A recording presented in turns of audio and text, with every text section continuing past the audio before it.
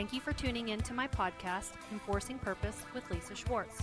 For more information or to keep up on current events and products, please go to my website at www.lisa-schwartz.com.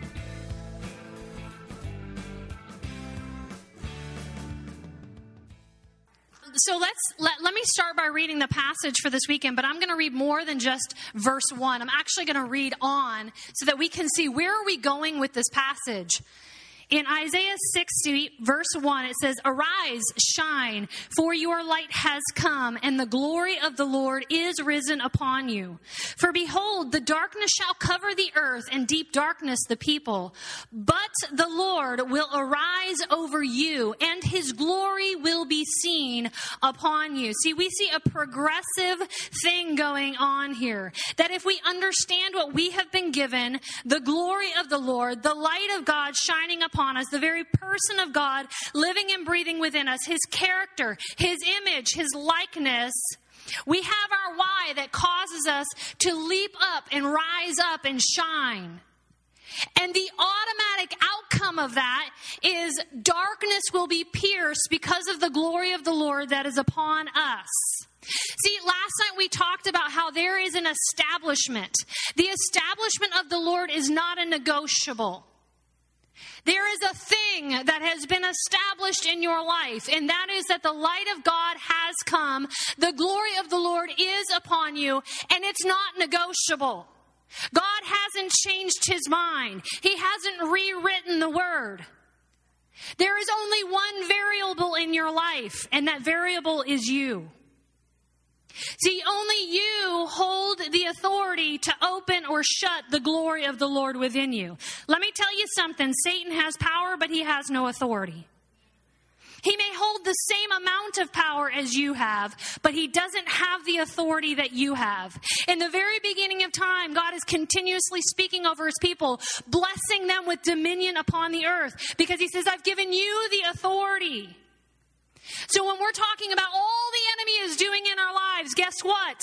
You've given him the authority. Because God's promise is not a negotiable. It's not a variant. It's not shifting like the shadows. But it is a constant in our life. His light is continuously shining upon us. His glory is constantly within us. And when we learn to tap into that, stay in that place, abide in the vine, that word abide there means I'm going to remain. I'm going to tarry. This is my sweet abode. This is where I stay. This is where I reside. This is where I tarry. I'm not going to leave this spot. When I learn how to remain in that place, you can't help but see the glory. I had the opportunity to minister in a church last week that's just kind of starting to come into the wave of the Holy Spirit. And, first one lady came forward and I ministered to her and she fell out. And so the person behind her kind of freaked out and was like, is she okay? What's happening? And kind of was second guessing whether or not she wanted prayer. And so I said, it's okay, just have a seat. Because I didn't want her to be so freaked that she didn't receive. And she came forward and she did not tell me this, but I began to minister to her and I began to minister to places of regret and places of deep conviction in her life. And she immediately, her eye opened up like this. And I said, what's going on? And she said, I've had a migraine for days and it literally just left. Like just now, just left. And the lady was private messaging me for 3 days, still freaking out because she couldn't figure, by the way, she sees all my private messages, so I don't really actually run my own social media.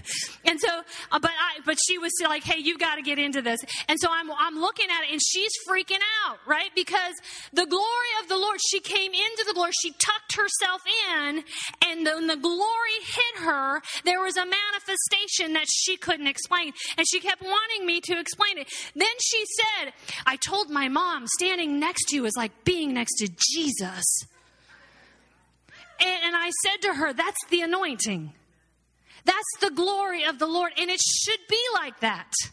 That shouldn't shock us when somebody says that. We should be such a carrier of his presence that the minute I step into the room, there's a rumbling that begins to move down the aisle. Come on. That should be our normal. I can't help but think about the transfiguration of Jesus. Man, God's been messing me up with this passage.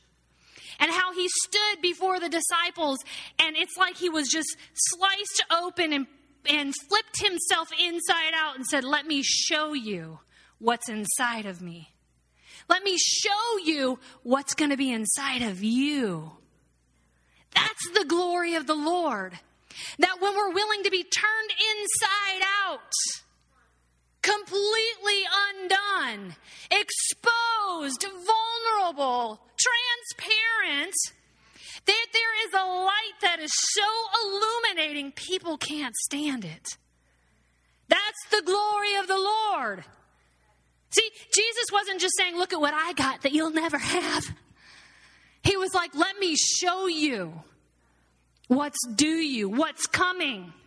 When the Holy Spirit comes rushing into you, you may not ever see it, but let me show you what it looks like. That's what this passage is talking about. Behold, the darkness shall cover the earth, and deep darkness, but God, the Lord, arises on you, and his glory will be seen upon you. Listen, are people seeing his glory on you? Are you giving them something to talk about? When they're around you, are you talking about the glory of the Lord? Are you a display of the glory of the Lord? Are you more than just words? You can just stand there and people can feel it. They can sense his presence resonate. You know, I know y'all know those people. I don't know what it is about her, man. When I'm around her, I just get the chills and the wiggly gigglies. We know those people. We love to be around them. We love their countenance. And conversely, we say we also know the opposite. We all know a lot of believers that we just don't want to be around them. I tell my children all the time, there are two people in life. There are fountains and there are drains. There are fountains and there are drains. Which one do you want to be? Okay, I'm not a powder puffer, I'm a prophet, so I call it like I see it. There are fountains and there are drains, and you're either one or you're the other. But sometimes we're dying of thirst. We haven't been saturated in the oil. And we're sucking from other people's oil.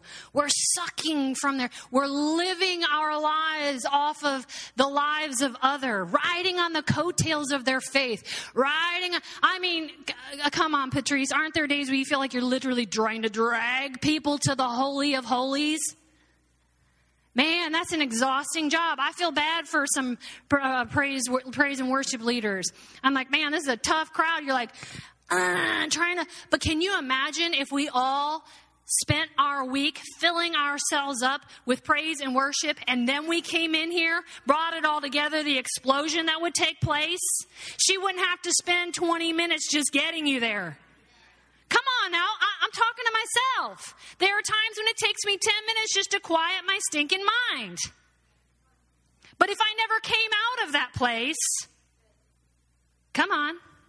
I had somebody ask me a couple of months ago, do you literally just put on the armor of God every morning? Like, do you literally just kind of go through that? And I just looked at her and I said, baby, I don't ever take it off. You don't ever take it off. It is on. It's staying on. It's glued to me. I'm not taking it off. I took it off once and it wasn't a good deal. Was not a good deal. Don't take it off. The Bible says, let your light shine before men, that they may see your good works and glorify your Father in heaven. See, this is what it's saying. Let your light. What light? The light that is upon you. What light? The light that is upon you. See, he's not saying I have to try and muster up a light of my own. It's not talking about working to become a light.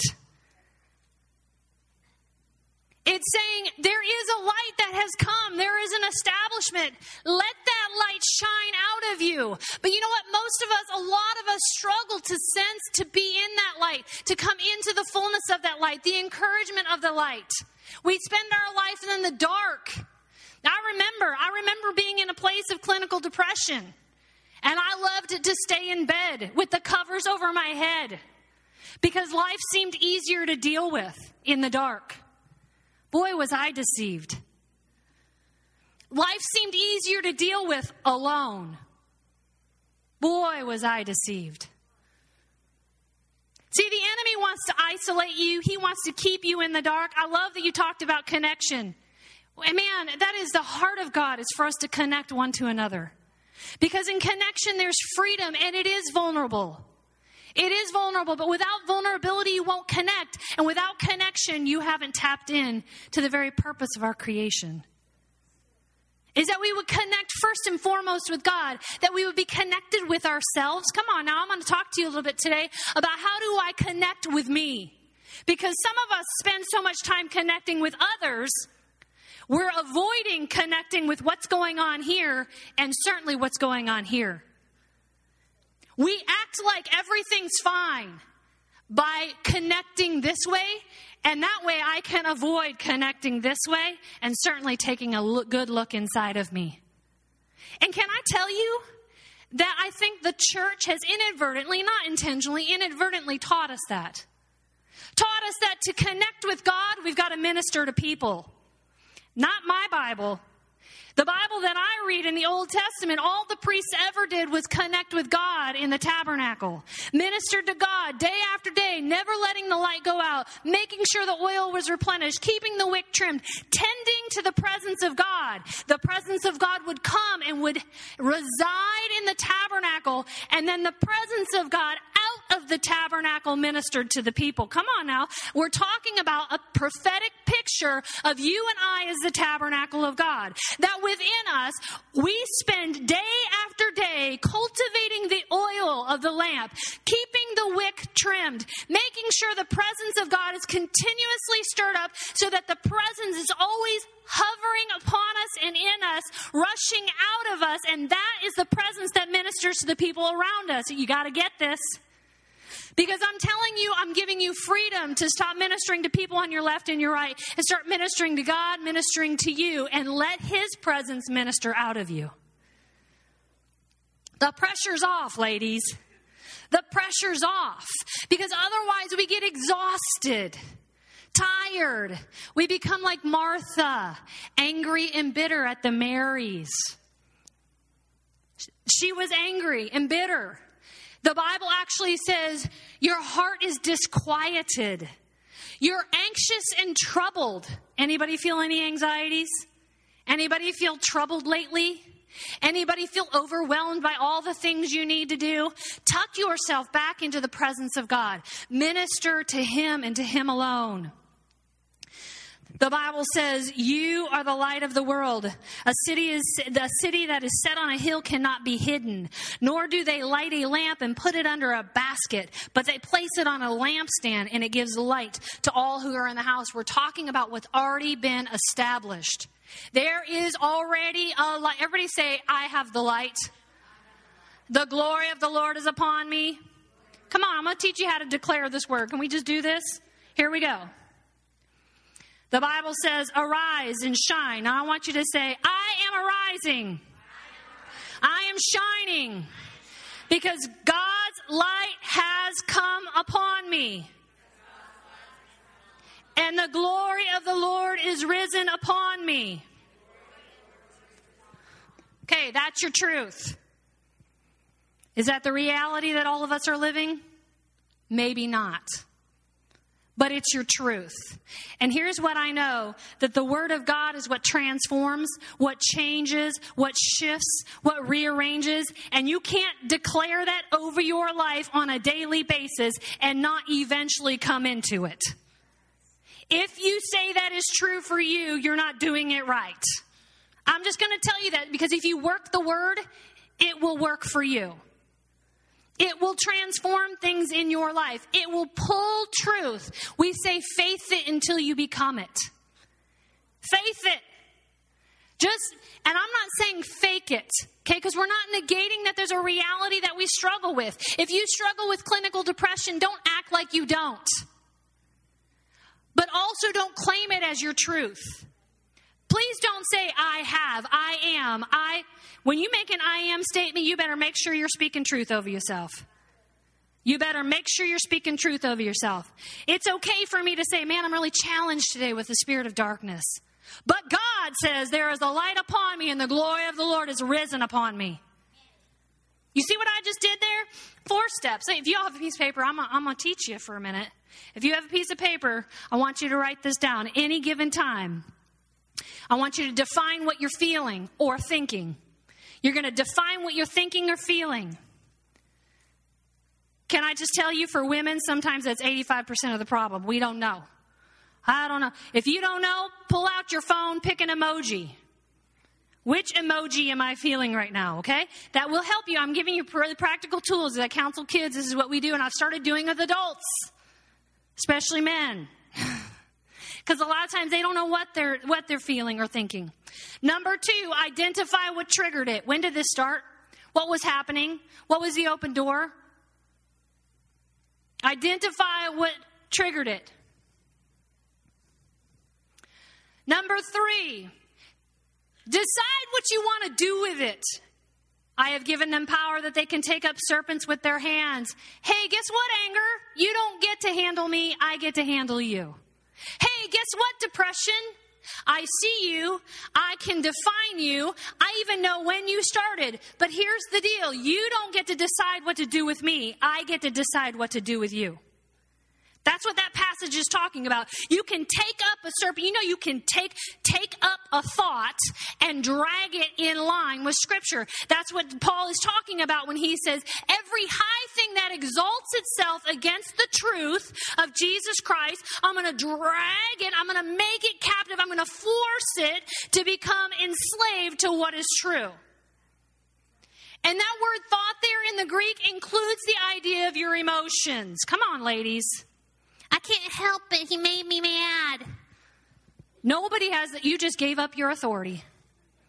I don't let my kids say that. They don't say that in my house. Nobody makes you mad. You chose to respond in anger. Come on. You chose to respond in anger. Because if somebody makes you mad, what you're saying is, I'm the tail, not the head. I have been victimized by this person. Now, if I say I chose to respond in anger, although I sinned, at least I'm still the head. At least I still have ownership. And I'm not a victim to that circumstance or to that person. Okay, so 3 was decide what you want to do with it. Number 4 is very important. You ready? Declare truth over it. Those I teach this every day, and I tell my students, if you can learn how to conquer these 4 steps, you have learned how to walk in victory over your thoughts and over your emotions. You've got to practice it. You've got to practice it. And the reason why I want you to practice that is because it is the single step to learning how to break out of whatever is keeping you from rising up. Because I about guarantee you, it ain't the devil anymore. I about guarantee you, it's your own choices, and you've already settled in what the devil spoke to you 15 years ago. He's not speaking in your ear anymore. It's you speaking in your ear.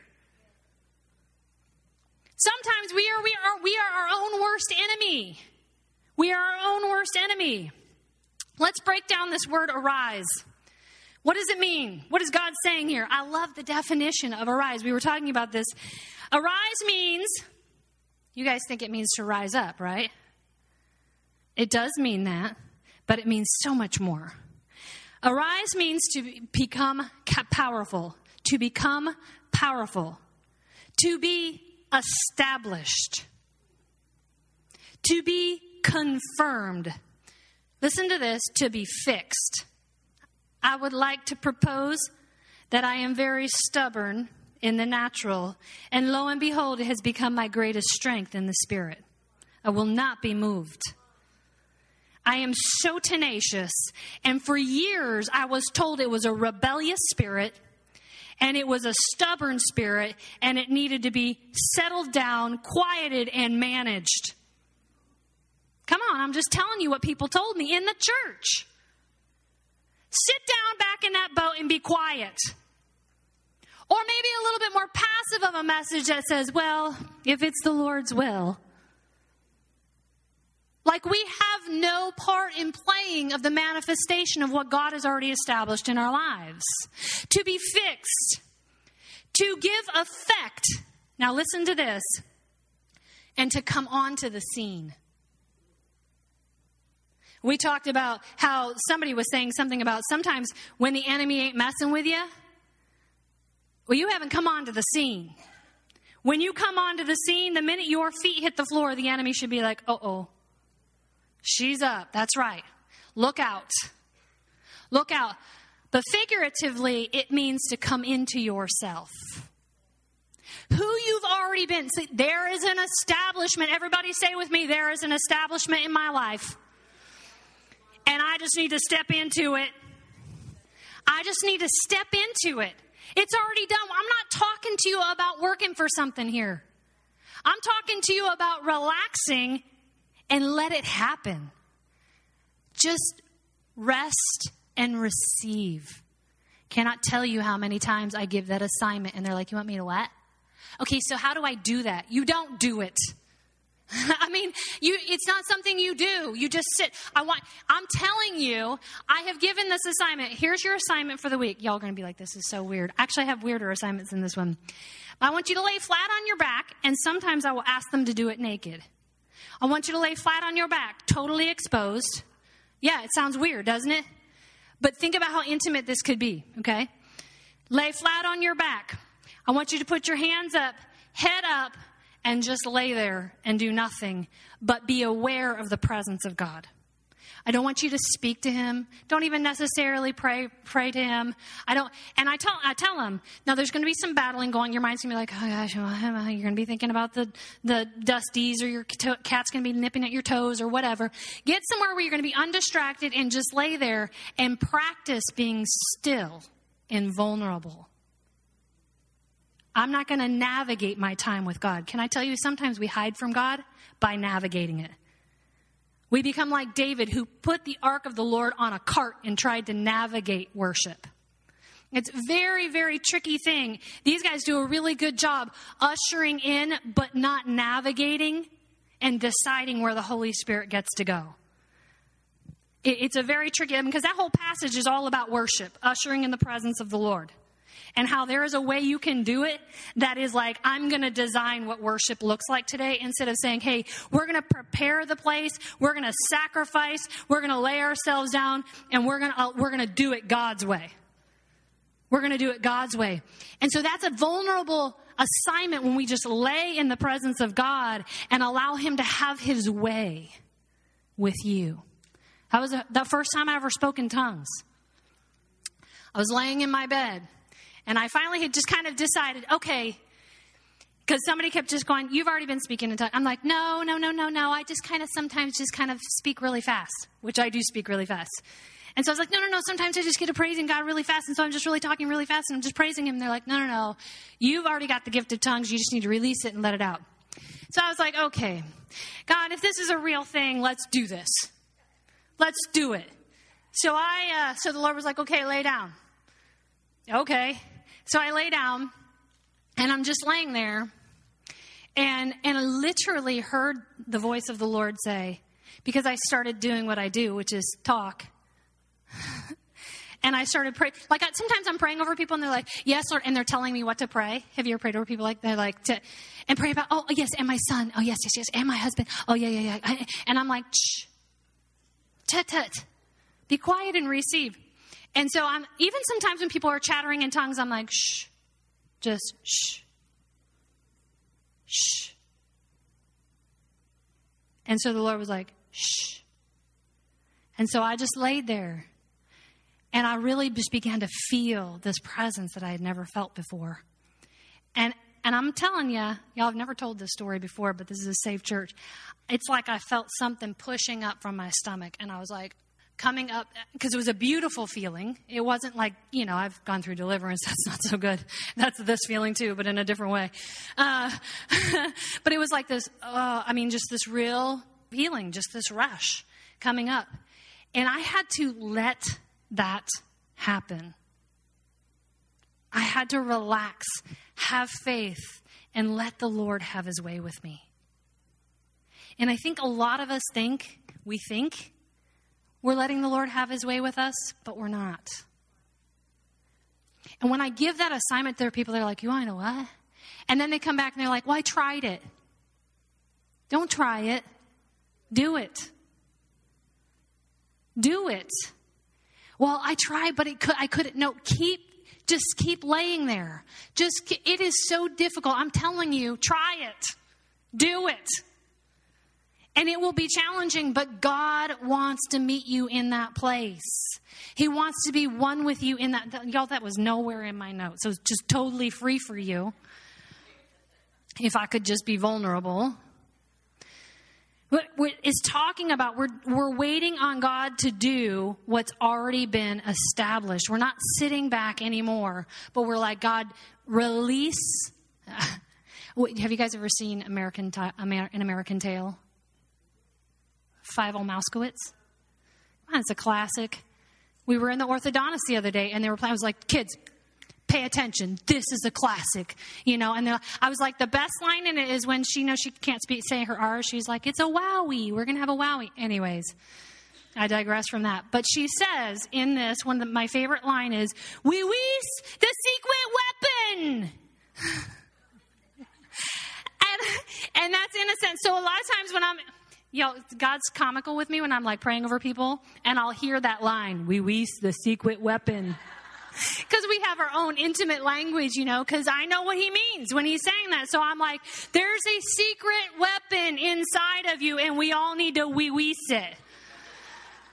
Wee-wees the secret weapon. And the secret weapon is already established. It's already there. But a lot of times we think we need to work up a weapon. We need to figure it out. The Bible says, being anxious for nothing but in everything in prayer and supplication. With thanksgiving of heart, grant your requests before the Lord. And the peace of God that transcends your understanding. But when we are anxious, is it not true that we try and figure out how to fix it? We try to figure out our schedule, figure out how I'm going to get this done, get better at coordinating my rides. I just need to get up earlier. I just need to stay up later. We try to figure it out. But God says, I've given you an answer. If you would work my word, it would work for you. God says, but in everything, in prayer and supplication and with thanksgiving of heart. See, he's written you the script. And when a doctor writes you a script for an earache, you can take that script home. You can read that script every day. But if you don't fulfill the script, take the pill, put it in your mouth, it ain't going to get rid of your ear infection. It's just not. And a lot of us read the script every day. But then we never go, ooh, that means I should stop and actually engage in thanksgiving.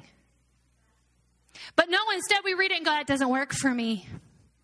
Because we're not working the word. Remember yesterday I talked about when we read the word, there's an action. There's an invitation. Being anxious for nothing, but in everything in prayer and supplication and with thanksgiving of a heart. The but is I've got to engage in prayer and thanksgiving. And then I know that God is going to supernaturally reconcile my lack of peace with his peace. Reconciliation makes, there's an exchange. I'm going to exchange my anxiety for his peace. I'm going to pull on the hem of God. God, you say that there's a peace of God that transcends my understanding. So I'm going to shut my mind down. I'm going to engage in what you tell me to do. And I'm going to release the secret weapon. That's what I'm talking about. That's what the word tells us. If we would work the word, it would work for you.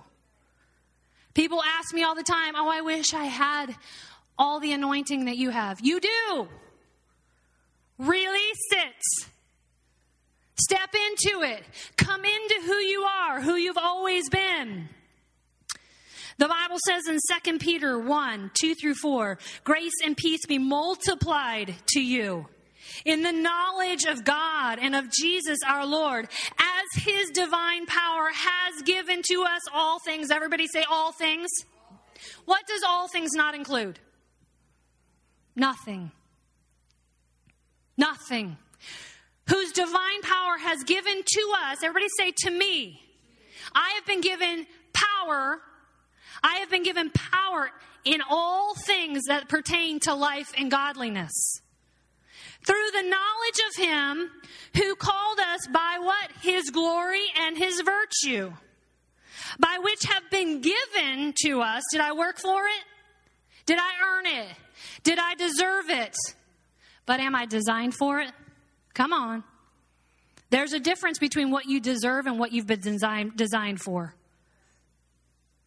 Has been given to us exceedingly great and precious promises, that through these you may be a partaker, a sharer of his divine nature. What is his divine nature? His glory.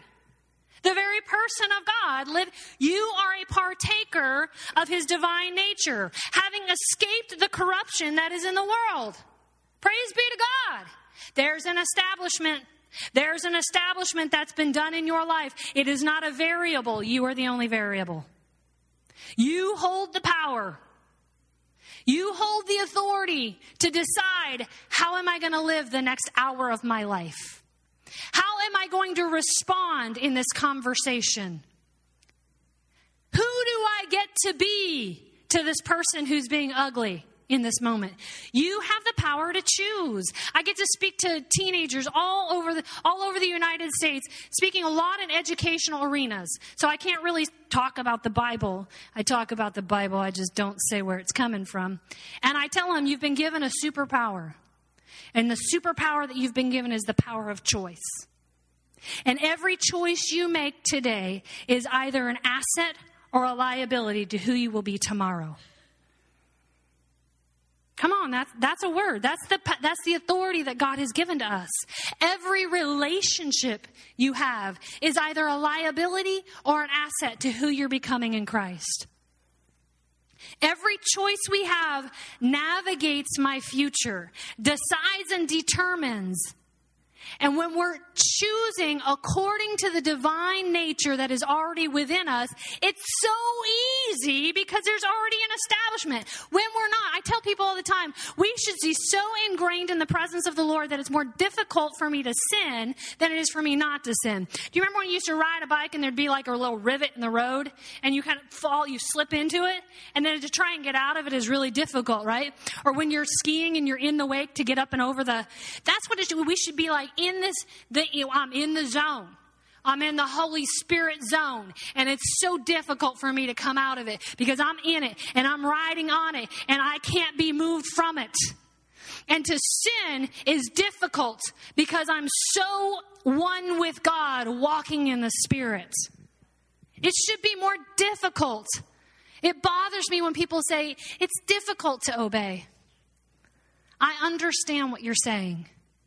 But the Bible says that the yoke of the Lord is easy. That means to me, to be yoked with God is a good fit. It's beneficial.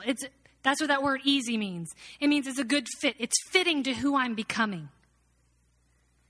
Coming into yourself, knowing who you are. So I want to talk to you a little bit about settling in to this place of ministering to God and to you. And let me finish reading 2 Peter. And I think there's some good things that shows this progression that goes on. It says, for this very reason, applying your diligence to the divine promises. Can we just say that? We're applying our diligence to the divine promises, making every effort in exercising our faith, developing moral excellence, and in moral excellent knowledge, and in your knowledge, self-control, and in your self-control, steadfast. We're talking about loosing the divine nature of God, being diligent to practice those promises. These are things that already exist. If I take a look at the fruit of the Spirit and I say, I just need patience, wrong prayer. You already have patience. You need to release the secret weapon. It's already, you're welcome. You guys are going to hear this all the time now. You just need to release it. It's already in you. See, I think sometimes we pray for things that are already established and the enemy is exhausting us, praying for what's already, instead of saying, this is my truth and I'm not leaving until you bless me. That's what Jacob did when he was wrestling. He wasn't wrestling with the enemy. He was wrestling with an angel of God. He was holding God to his promise and saying, that is my land, and I'm not leaving this spot until you bless me, because I know what you've told me is due me. And I'm not leaving until I get it. God, you say there's a fruit of the Spirit called patience, and I'm not leaving until I come into it. And if I don't come into it, I'm going to faith it. I'm going to act like it until I become it. Well, I just don't think it's right for me not to be genuine to who I am. Bull. That's called working out your salvation. It's called working out your salvation, saying this is not what my flesh is telling me to do, nor is it what I want to do. But by golly, I'm going to trump what's true over my flesh, and I'm going to tell my flesh what it's going to do instead of my flesh telling me what to do. Just because I don't feel like forgiving somebody doesn't give me the right to not forgive them. Come on. You have the power to choose. So if I'm angry and bitter and unforgiveness, but it's not my fault, it's everybody else's fault. No, you've just made yourself the tail and not the head. We're talking about empowering you, giving you the confidence and the courage to know this is already established. This is already established. It goes on and it says, for as these qualities are yours. They're already yours. Y'all, I'm not making this up. This is what Scripture says. I'm not that smart. It says, as these qualities are already yours and are increasing. Come on. They're increasing. Oh, that means I should have more forgiveness tomorrow than I had for today. That means the love that was welling up in my heart today is going to expand in my tomorrow. That means the likeness that you see in me today, tomorrow morning, it's going to be stronger. Come on. I expect that because the kingdom of heaven is on the increase. It is ever growing. It is ever expanding because to not grow is to be dead. To not grow is to be dead. There is no alternative there. It goes on and it says, these qualities are yours and are increasing in you, and they will keep you from being useless and unproductive. Now we're touching some nerves. Because who in this room doesn't struggle with feeling useless, unproductive, a little bit like a gerbil on a wheel? I keep doing the laundry. I keep trying to do all these things right. And I feel useless. I feel unproductive. When God says everything I set my hand to is going to produce fruit. Every place I set my foot, He's going to give me authority. See, there's a reality and then there's a truth. The question is, which one are you declaring? Which one are you agreeing with? Because whatever you agree with now begins to design your paradigm. See, your core belief predetermines everything you're going to perceive. I'm going to say that again. What you already believe. If I already believe in my heart, I am rejected. I am not loved. I don't hold value. Everything I encounter, the way somebody looks at me, the way someone responds to me, I've already predetermined I'm rejected by that person. I'm going to perceive rejection, and my perception then becomes my perspective, my point of view, and everybody knows my point of view is always right. And my core belief, which we call your BS, your belief system, your core beliefs predetermine how you perceive, then becomes your perspective, what you see, okay? And then forms your paradigm, what I live. And my paradigm then just confirms, told you, I'm rejected. And this is how we live our life. It's exactly how it works. That's the book I'm writing right now. And we have to come back here and say, am I anchored in the foundation of Jesus Christ? What does the glory of the Lord tell me? Am I loved or unloved? Am I rejected? Accepted.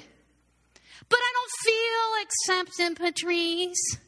No, you didn't see the way he looked at me. He really did reject me. Legit reality. But it's not my truth. It's not my truth. See, the enemy wants to use everything around me to define my core beliefs. But God says your core beliefs get to predetermine your reality. That's what the woman with the issue of blood did. She totally decided, based on her belief, I'm going to be healed. She predetermined her paradigm before she even touched Jesus. I tell people all the time, you've already decided what kind of encounter you're going to have with Jesus based on what you believe about him. When people come to the altar, based on what they believe, they've already predetermined what kind of encounter they will have. Too often, they put limits because they've already decided based on their knowledge instead of based on truth. Based on their experience instead of based on truth. Listen, your knowledge, your system, your experience does not always equal truth. It does equal your reality, but it does not equal your truth. So let me close with this. I want to talk to you about the breaking off of the shadows. Barriers that keep the glory of the Lord from, what's keeping us from just that transfiguration, from just illuminating the world, being a part of just the glory of the Lord resonating out across the world. Listen to me, the world, the devil, and your flesh will all transpire against you. They will transpire against you to trip you up in your relationship with God. Now listen, I'm telling you this because a lot of times we'll try and figure, I don't know if it's my flesh or if it's the devil. It doesn't matter. What matters is you have the authority to change it. I don't know if it's because of my past or because of, it doesn't matter. We're not here to go on a devil hunt. We're here to know what the treasure is, apply the treasure, and walk in the treasure. The world is your system. It's what the world says. The perceptions and the opinions of those around you, it is the voice of the world. That voice that people speak all day long. Women, we are so victimized by this. I tell people all the time, when I was young, all I ever wanted to do was have a baby. I was like, I cannot wait to be a mother. I loved kids all growing up. I just want to be a mom. And then I had one. And he never quit crying. And I had postpartum depression so badly, I literally had visuals of hurting this child. I'm just going to be honest with you. Because I had postpartum so badly. And what I knew of being a mom is the magazines of this sweet mom sitting in a white gown in a nursery that was clean. She clearly had had a shower because her hair was all fresh. And the baby was sleeping, not crying. And that was not my reality. That was not my reality. See, I was deceived by the world. And so when I came into a reality that was counterintuitive with the world, I didn't know how to handle it. I didn't have a truth to apply to that situation. And the world has a voice that it speaks over us. And when we fall short, so here's the deal. When I fell short of what the world told me, this is what it looks like to be a good mother, I struggled with feeling like a failure. I was rejecting myself. I was attacking myself. I was falling short of what the world said. This is what every other mother's newborn baby looks like. What's wrong with you? Why isn't your house clean? Why didn't you brush your teeth? My golly, you can't even get rid of your baby belly. Look at her. She's already a size 2 again. This is the face of the world, the message of the world, impounding upon us, saying this is what it looks like to be a woman. Listen, I've wrestled with that even in the workforce. Women think to be a strong woman in business, I have to look like a man. And I need to act like a man. And I have asked the Lord for 5 years, show me what it looks like to be a strong woman with femininity. And still love my curves. And the curviness in the way I behave. And that my emotions are more flexible than a man's. Come on. Even our physical body is a manifestation of the beauty of our creation. But instead of saying this is what it looks like for me to be a confident woman, I think to be a confident woman I have to look like a man. Because that's what the world has told us. This is what it looks like to be a leader. You can't cry in a meeting. I can. Yeah, I sure can. And sometimes my staff receive the most when I get the most vulnerable. When they see my heart is broken for the people we're ministering to, and I don't know how to fix the situation. And all I know here, I know as a leader, I should have the answers. I should have the strategies. You're coming to me for a solution, and I don't have one. And I've learned that sometimes in my vulnerability, it is the greatest strength that I have because people feel safe to connect with me. Am I okay? Look at these girls are like, yep, yeah. She's seen me cry before, and I'm just like, there are times I don't know. And to be a strong leader doesn't mean I have to put on this front and put on this mask. But that's what the world would tell me. See, the world is sending us all kinds of messages. Oh, if you were a good mother, Johnny wouldn't be on drugs. Really, because Eli's kids weren't so great. I'm holding on to that one. Eli's sons weren't so great. So, and so the world gives us a message. Listen, the devil, he is a liar. We know he's a liar. He will keep you stuck and he will keep you trapped in lies. He will keep you speaking or spinning and spinning and spinning and spinning. We're talking about the voice of the enemy, but then there's the voice inside of our own heads. There's the voice of our flesh, the voice of our emotions, the voice of my thoughts, of my own reasoning. We were studying in John chapter 10 with Lazarus. Is that chapter 10? 11. Chapter 11 with Lazarus. When Jesus is like, I need to go back. And all of the people, his disciples were like, no. They're going to kill you. They're going to stone you. And they're trying to that's the voice of reasoning. Oh, let's think this through, Jesus. Doesn't make sense. It's not probably, see, that's the voice of fear, the voice of, they play the part of the voice in our head. When we know God is saying, I know this doesn't make sense, and I know it's a risk, and I know it could cause sacrifice, but you need to go back and resurrect Lazarus from the dead. But the voices around him were like, that's where they want to stone you. I don't think you should go back there. That's the voice of reasoning, the voice of fear, all of those voices in our head. And I'm going to throw in here your past is going to be one of your biggest shadows, one of the biggest barriers that you need to break off. When God says yesterday is gone, yesterday is gone. And the only thing that carries over is the strength that you gained from yesterday. That's what carries over. But can I tell you, a lot of times people will say to me, my past just holds on to me. No, baby, you're holding on to your past.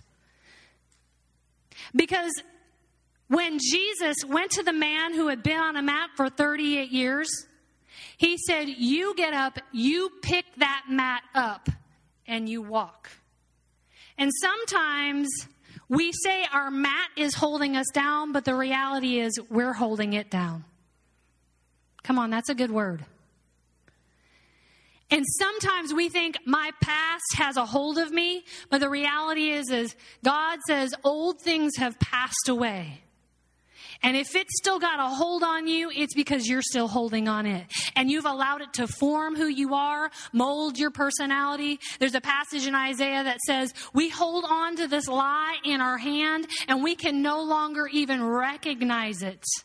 We can no longer even say, isn't this thing in my hand a lie?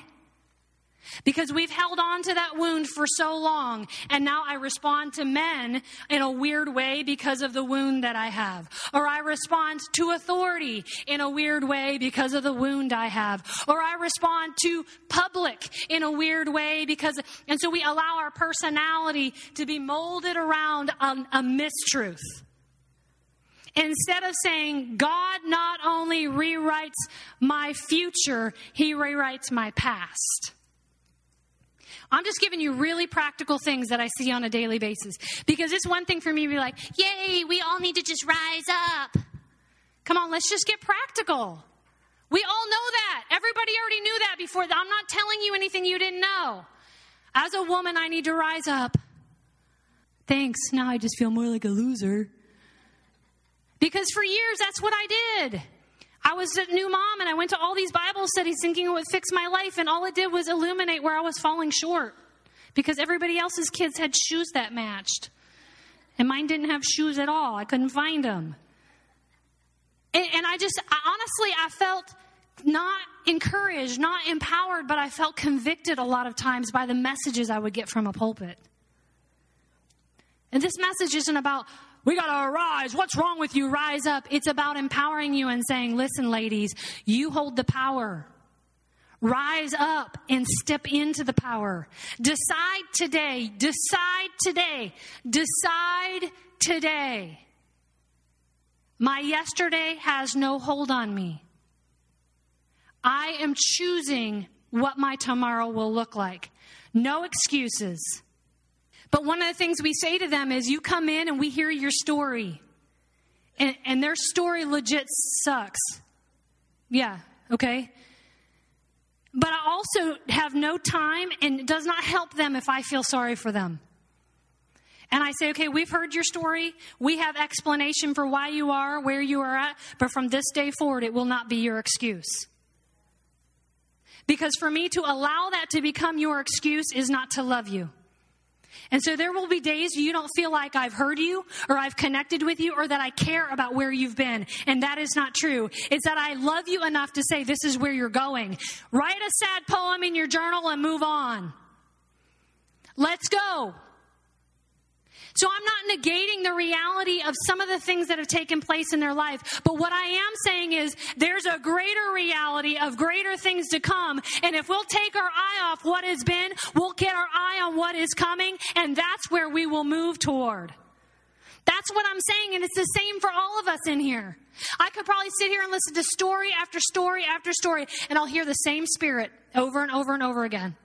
It'll be the same spirit. There ain't nothing new under the heaven. Nothing. Nothing new. When I'm teaching people how to flow in the prophetic or healing, I will say, name for me the top 5 spirits that you deal with on a regular basis. Anybody want to name number 1? Fear. Number 2? Depression is definitely one of the top 5. Come on, what do you think are the top 5? Anger, rejection, yes. Fear, depression, anxiety, yes. Those are typically the top 5 for women. For men, you can throw pride in there, which is fear. Okay? So the point is it's all the same spirit. See, the enemy's so dumb he can't come up with new tricks. But can I say this? He doesn't have to because we keep falling for the same ones. You know, help us, Lord. And see, the Lord is like, I gave you the Holy Spirit. Come on. I gave you everything I got. Step into it. Come into who you are. The Bible says, as he thinks within himself, so he is. The power of what you think, what you decide, what you predetermine. Come on, that's kind of a powerful thought. I get to predetermine how every meeting I step into is going to go. Now, reality, do I know how it's going to go? No. But I've already predetermined that I'm going to be just as loved by God when I walk out of that meeting as when I walk in that meeting. So it doesn't matter if I'm rejected by the people in the meeting. It doesn't matter if I'm dismissed. It doesn't matter if they agree with me or they don't agree with me, because it doesn't change who I am. And I predetermine that, especially if I'm going into a meeting that I'm intimidated by. Which happens. Yes, I get intimidated. Surprise. But I faith it. Because I won't ever overcome being intimidated if I never put myself in a position where I get to overcome being intimidated. But a lot of us, instead of standing firm against the enemy, we flee from the enemy. Scripture says you flee from sin, but you stand firm against the devil. That's that stubbornness that's become my great strength. So now I get irritated. We went to a place last week. We were at the Cleburne Rotary Fish Fry, and they had these big snakes. And I was like, dang it. And Brad was like, what? And I'm like, oh, I hate snakes, and I am so afraid of them. Now I have to hold one. And he was like, no, you don't. And I was like, yes, I do. So when I start to fear, because I know fear is my greatest kryptonite in the flesh. So when I sense fear, I'm like, I'm going after it. I'm going to overcome it. Just prophetically, I'm going to handle that serpent. Come on. I'm going to do it. And I did. Big one. And I was like, I'm going to overcome this. But I was attacking that, going after it instead of fleeing from it. Instead of fleeing from it. As a man thinks within himself, so is he. To think, to split open, to reason out, to calculate. But listen, the word to think there figuratively means to act as a gatekeeper. Meaning my thoughts are a gatekeeper of what comes in and out. What do I choose to allow in my mind or out of my mind? I want us to think about, as I'm closing, the woman at the well. And how she came in, and when she met Jesus, there was a definite paradigm in her life. There was a definite establishment as far as what the world has spoken over her. She was a rejected woman. Okay, you understand that when the Bible says they have this conversation, I love that Jesus goes for the jugular. You know, her most intimate spot, like, I'm here to avoid seeing people because everybody knows who I am. And you're going to actually ask that question, where's my husband? You know, or go home and tell your husband. So he's actually exposing, he's touching her in her most vulnerable spot. Why? Why? Because he wants to connect with her. For the point of connection, her most vulnerable, her deepest spot of shame. And he wants to connect with her in that place. That is the very reason why she's going to the well at noon. She doesn't want to be seen by people. And when Jesus says, you've been married 5 times and the man you're now living with isn't your husband. The world, even the Bible, in a lot of ways, even people have preached that she was a prostitute. I don't know if she was or she wasn't. But what I do know is, according to the law at that time, only a man could marry or divorce. So I would like to propose what we had here was a very rejected, unloved woman who was so ashamed, so unloved, she wouldn't go to the well at dawn or at dusk when anybody else went. She went when nobody would see her. But she had an encounter with a love that she knew not of. The longest conversation recorded in all of Scripture between Jesus and this woman as he begins to expose and open her deepest wound, her hardest hurt, and he connects with her in that place. And she comes in contact with the glory and a light that she's never had before. And the automatic outcome is she goes back. The first evangelist in the Scriptures is a woman. She goes back into the town of Samaria, stands and boasts, and not only lets herself be seen, but then begins to proclaim everything she's ever done. Something changed. There was a change in her core belief about who she believed she was that forced a change in her paradigm. That's taking authority. It started here in the gatekeeper. I'm changing my mind about what you all say about me, about what my reality has been, about what men have spoken to me, about my circumstances and my experiences and my relationships. I'm changing my mind because God says there's a love that is due me. And I'm going to walk in it. I'm going to rise up. I'm coming into it. I'm coming onto the scene. And it may not change the way you see me, but it doesn't matter anymore because I've met a love and I don't need your love. I don't need your perception. I don't need your opinion. I don't need your perspective because I've got the opinion of the kingdom. And it's my secret weapon. It's my secret weapon.